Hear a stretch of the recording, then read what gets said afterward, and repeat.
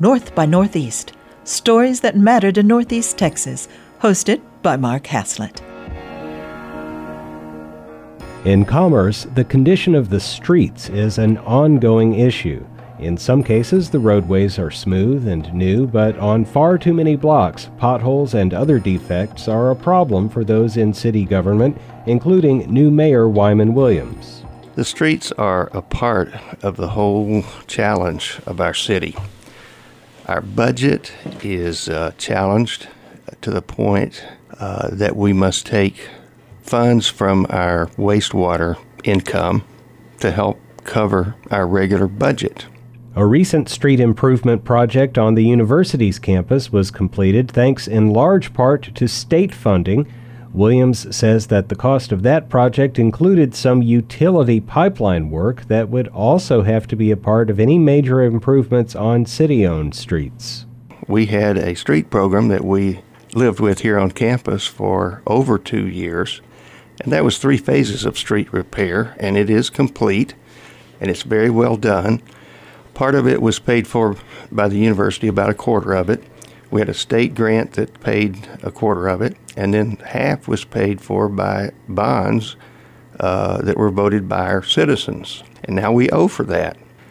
So when it comes looking down the road for streets, we have a challenge that we saw in that lengthy process of repairing the streets around the campus, and that was you have to repair the infrastructure under the streets before you pave them. I mean, we could more inexpensively repave many streets, but soon they'd be torn up because of the old pipes under them.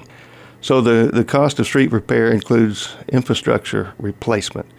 Very expensive.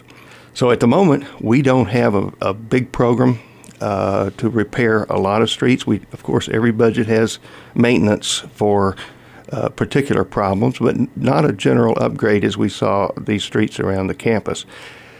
And that's a need that we must address as we figure out how to increase our revenues.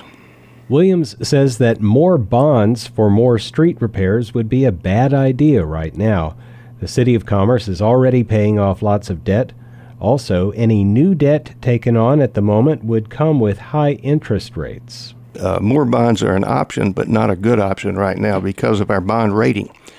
We have, because of our lower revenues and the fact that we borrow funds from our enterprise funds, which is water and wastewater, we have a BBB bond rating. Now, I don't know if you're familiar with what that means, but a AAA would be excellent, and we're a BBB. And that is getting close to not being able to borrow money at all. It's just like a credit rating.